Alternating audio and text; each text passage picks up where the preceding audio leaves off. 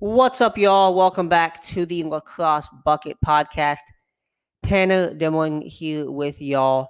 As always, our first Tuesday episode of the college lacrosse season. First Tuesday in season episode, I should say. Week 0 happened last weekend. If you missed it, Mercer and Bellarmine took that one.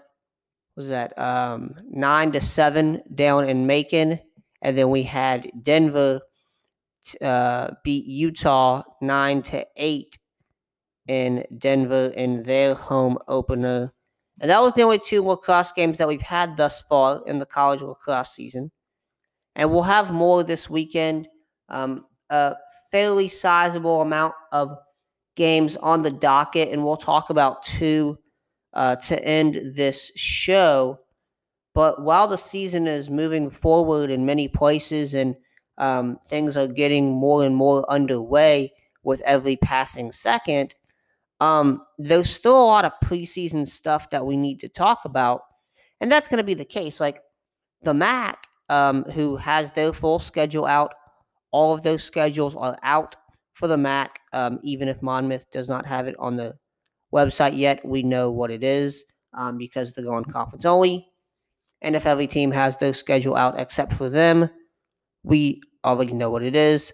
And by the way, the MAC has the schedule for every team posted on the website.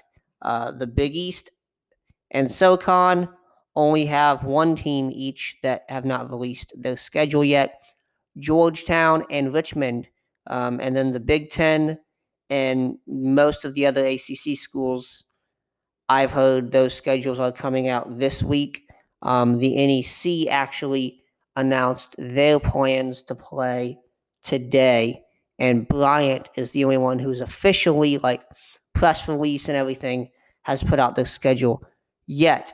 But no, and while we got that news, and we also got the news of Utah having 0 COVID positives after the game upon arrival back in Salt Lake City, per Clint Kesnick, we also got some bad news on the other side of the country, as the Yale Bulldogs have opted out of the season. And I want to be clear here. The Ivy League has not made a decision on whether they will play or not play college lacrosse, so spring sports in general, this season. They did not play fall. They did not play winter. They were the first to cancel spring last year. They've not made a decision yet as to what they're doing in 2021 spring. But due to that, they are, and I've talked about this before, they put these players in a dilemma of, do I enroll and maybe get a year of my eligibility taken away when we ain't even gonna have a season, or do I not enroll and save that year of eligibility? Yale did not have enough players enrolled to play. They did not have 10 players enrolled to play. And TD Ierlan is now 100% going to Denver. He will start on March 20th, I believe, is when he will arrive in Denver. So TD to Denver confirmed. Andy Shea, I believe, mentioned it in a email to alumni and stuff today, per the Yale Daily News, and I know Inside Lacrosse had something on that as well, about the email that Shea sent, basically saying, we're opting out because we don't have enough players. And we've heard Princeton and Harvard reports of them not playing, nothing official from the school yet. And, when I asked, I basically was told by both schools, the Ivy League has not made a decision yet. Well, I know that. I'm talking about your school, not the Ivy League. So basically, no comment is what I got from both of those schools when I reached out to them about the reports of them opting out. So it's basically shutters, closed in Cambridge and Princeton. But in New Haven, we have official report: Yale will not play. I do want to mention, I mentioned Bryant, their schedule came out, and Providence, they have their schedule out. They're in that Ocean State Cup with Brown. Brown is not on either of those schedules, so no Ocean State Cup this year, unfortunately. I think Providence won that last year, beating Brown. The week before, Brown went on to beat Virginia. So, look, this whole thing with the Ivy and Yale opting out and all of that, I'm gonna it's not Yale's fault. It's not the players' fault. It is the Ivy's fault. Like literally on my notes here, I have a big Ivy's all at fault, and a big circle here next to my note of Yale opting out. It is their fault. It is their fault that they put these players in this dilemma. If you don't want to play, be scared. Don't play. Go hide in your shell like a scared little turtle and don't play. If that's what you want to do, you can do that. But don't continuously say, at this point, things are going to have to change. At this point, things are going to have to change. You've said that, 3 times now? Just make a decision and go with it. And look, and I said this on Twitter today, and I full-heartedly mean this. And I'm going to read you this. So I put this on Twitter today.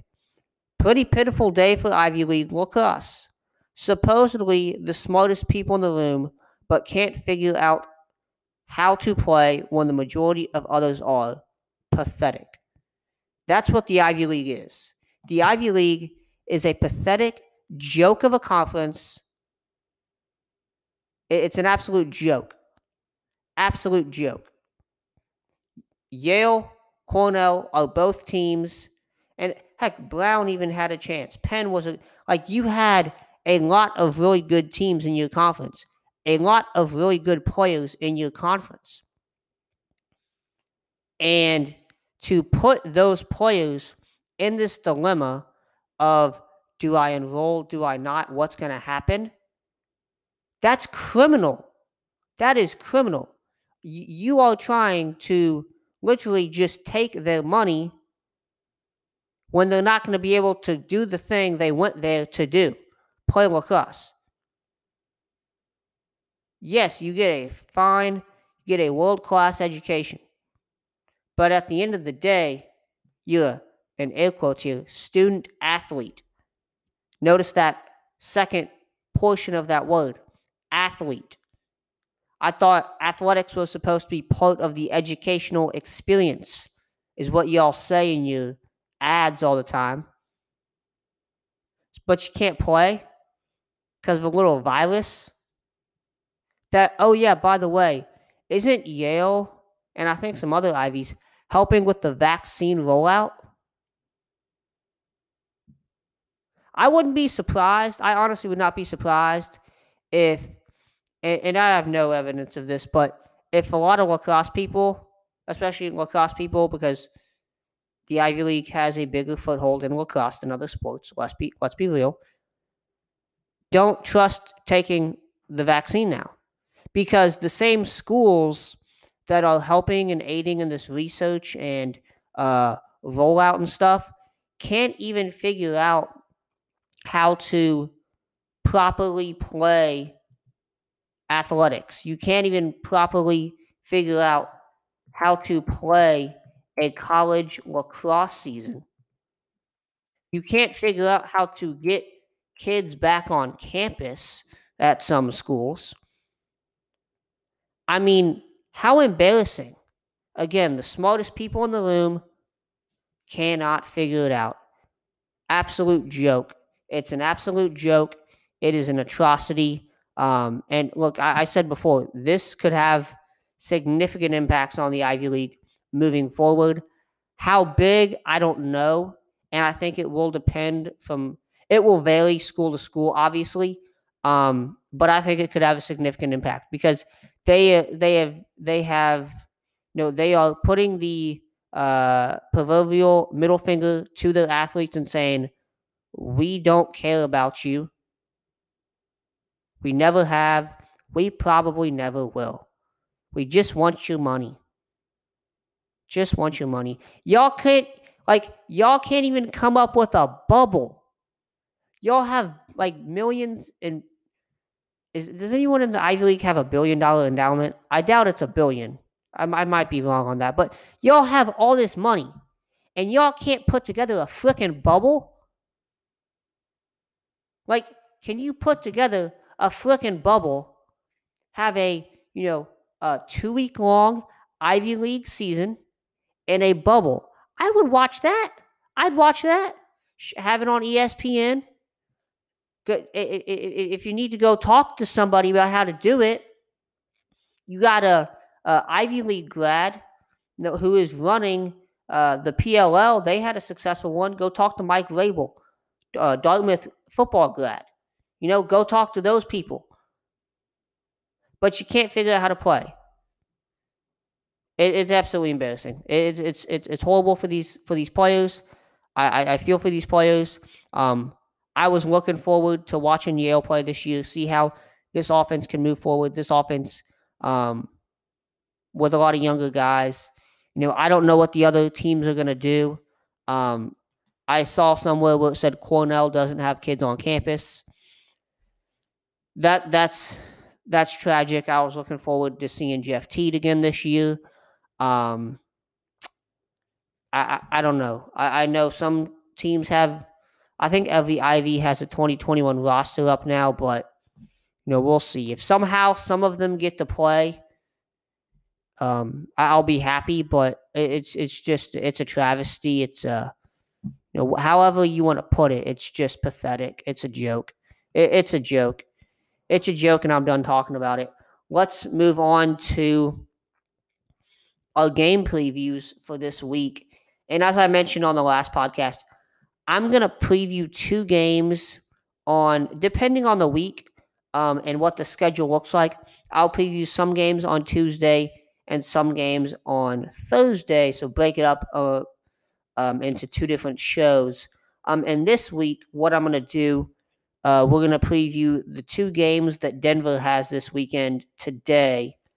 And then on Thursday, we will preview Virginia Towson and Duke Robert Morris. So that's what we'll do on Thursday. We'll also talk a little Bellarmine, Utah, and Mercer, Lenoir-Rhyne in there as well. The other 2 games this weekend. So let's get in here with Denver at Duke. So I want to read this quote from Quint Kessenich. I loved this, the way he put this in his preseason top 20 piece for Inside Lacrosse today. He said, it's Lombardi versus Belichick.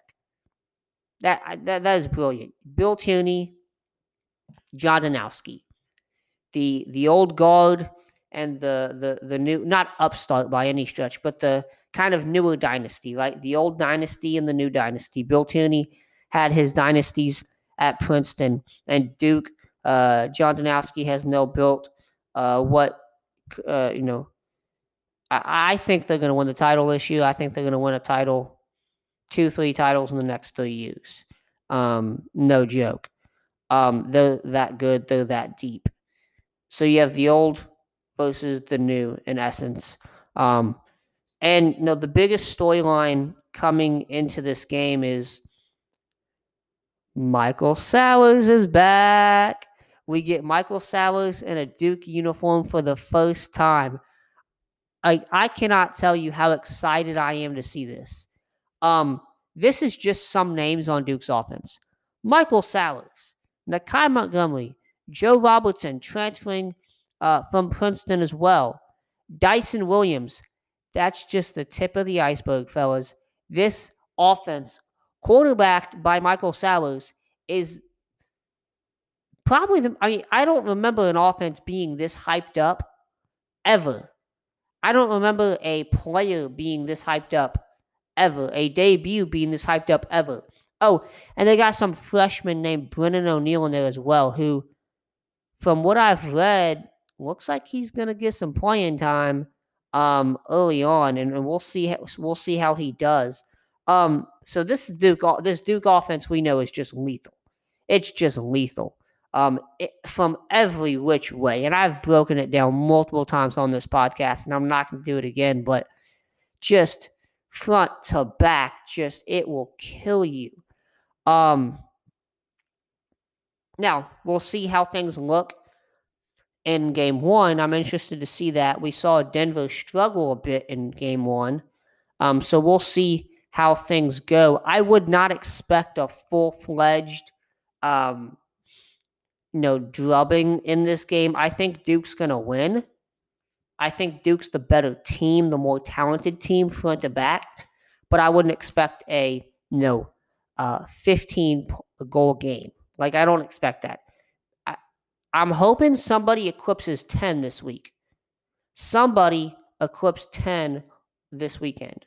So that's kind of the Duke side of it offensively. Now, defensively, you have Mike Adler transferring in from St. Joseph's to make his start in Cage.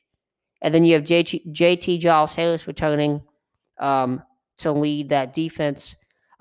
He's top defenseman in the country. So front to back, again, this is the most talented team in the country. I don't think anyone can question that.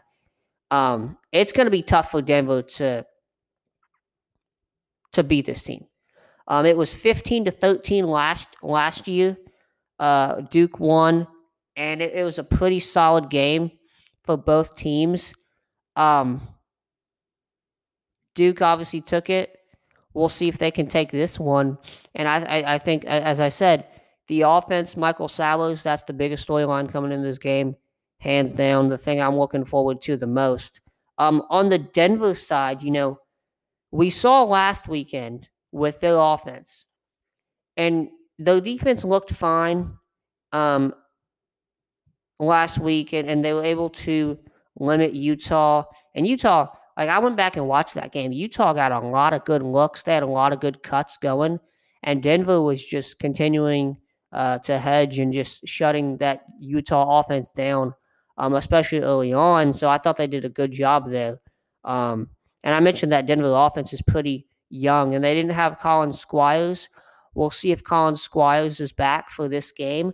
If he is, I think that's a big boost. And I think you put him on Michael Salos because a few years ago, was that last year or 2 years ago, where we had Princeton and Denver. And yeah, that was 2 years ago, Princeton and Denver. And Colin Squires, you can go watch it on YouTube. Just type in Michael Salos, Colin Squires, and there's a whole film breakdown of that matchup. Really good matchup, by the way. So we'll see if he's healthy. I expect them to put him on Michael Salos. If not, and I'm going to mention this guy in the UNC preview here, but Malik Sparrow is the LSM. They put him on Chris Gray last year. Now, Chris Gray is no Michael Salos, but he's got some pretty quick feet as well. And Malik Sparrow, as a freshman, he didn't hold him scoreless, and they didn't put him on Gray until like the second half, I believe.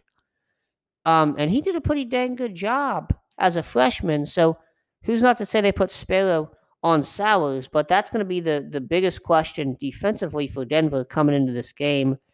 I mentioned the offense, and Walker, Hannah, and Morrill were kind of the main three to last week in the win over Utah, but things didn't get going until late in the game, like second quarter. I believe Walker had that goal, and that was the only goal of the first half. So we'll see if they can get going quicker here on offense. I would hope they get going quicker, because if they don't, this could get And again, I don't think any game's going to be a blowout these first couple weeks, but it might be ugly. If they don't get going quick here, we could see the same kind of stagnant offense that we saw against Utah. At the face-off dot, Alex Stathakis has got to play better for Denver. I think he is a better player than Dan O'Connell, a Holy Cross grad transfer, Jordan Gender, who's a sophomore, and then Jake Nasso, we'll see how much time he gets as a freshman. I think Alex Stathakis is a better player than than all three of them dudes. We'll see how he does in this game, because that's going to be crucial. That was a big part of their game the other day, and why they were so slow and so stagnated is they couldn't get anything going. Transition-wise, I want to see them get more transition. That obviously starts on the defensive end. We'll see if they can get that as well. But it's going to be a tough one to beat this Duke team just looking on paper. But again, first game of the season, Duke has a tendency to lose one or two in February. Is this the one they lose? I don't think so.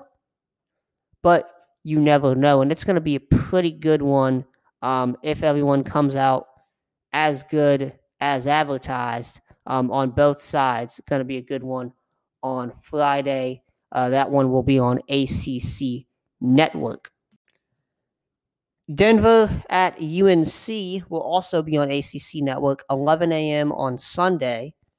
So Denver gets a day off on Saturday and then heads to Chapel Hill down the road to play the Tar Heels. It was also a 15-13 loss for Denver last year.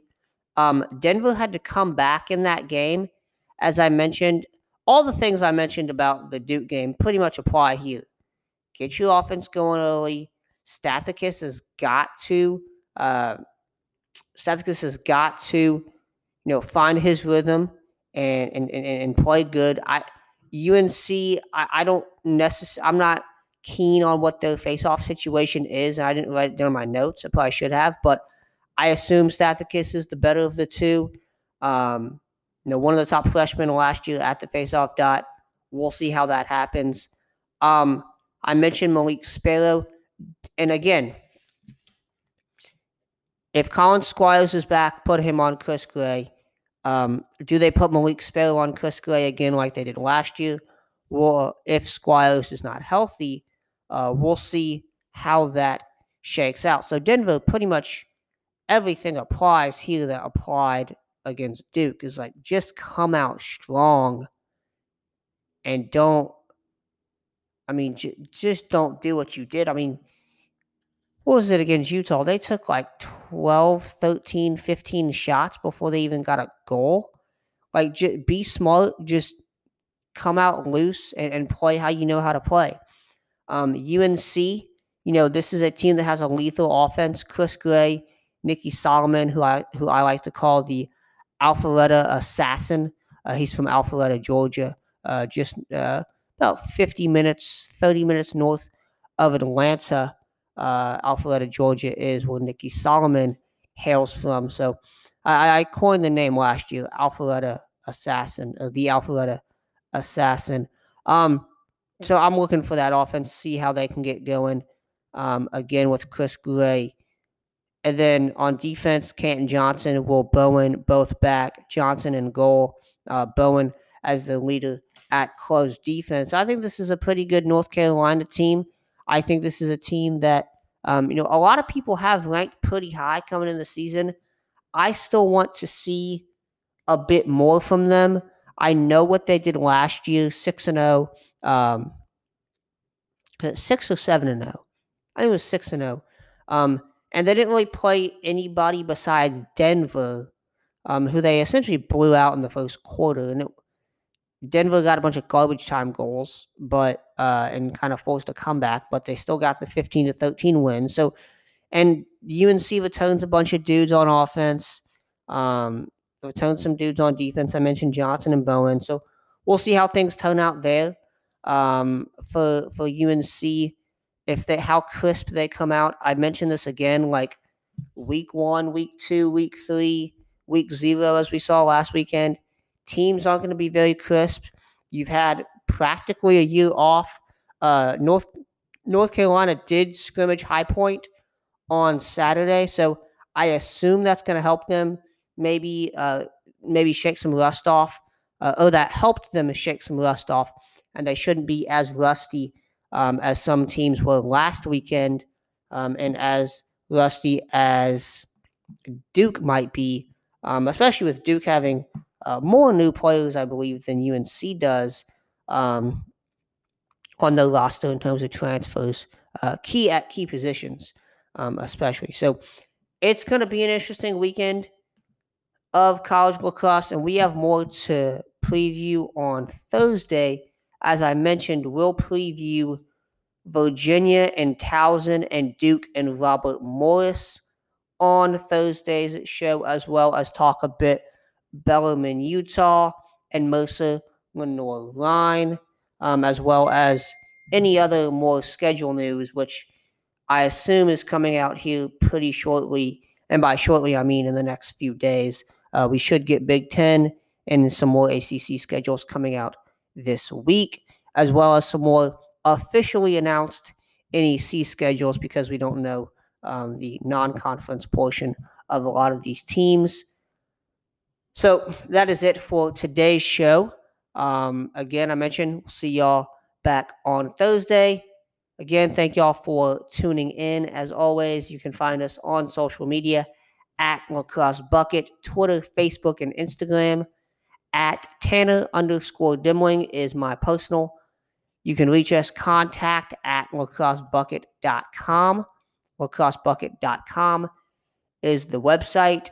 And before we go, I had someone ask me if I could do some kind of content preview each once or twice a week of what's coming up on the site. So I do want to mention it is Black History Month. February is Black History Month. So we have a series coming out, Black Lacrosse Stories. And basically what I'm doing there is giving some notoriety, not notoriety, but highlighting some players that maybe we don't talk about enough, African-American players that we don't talk about enough.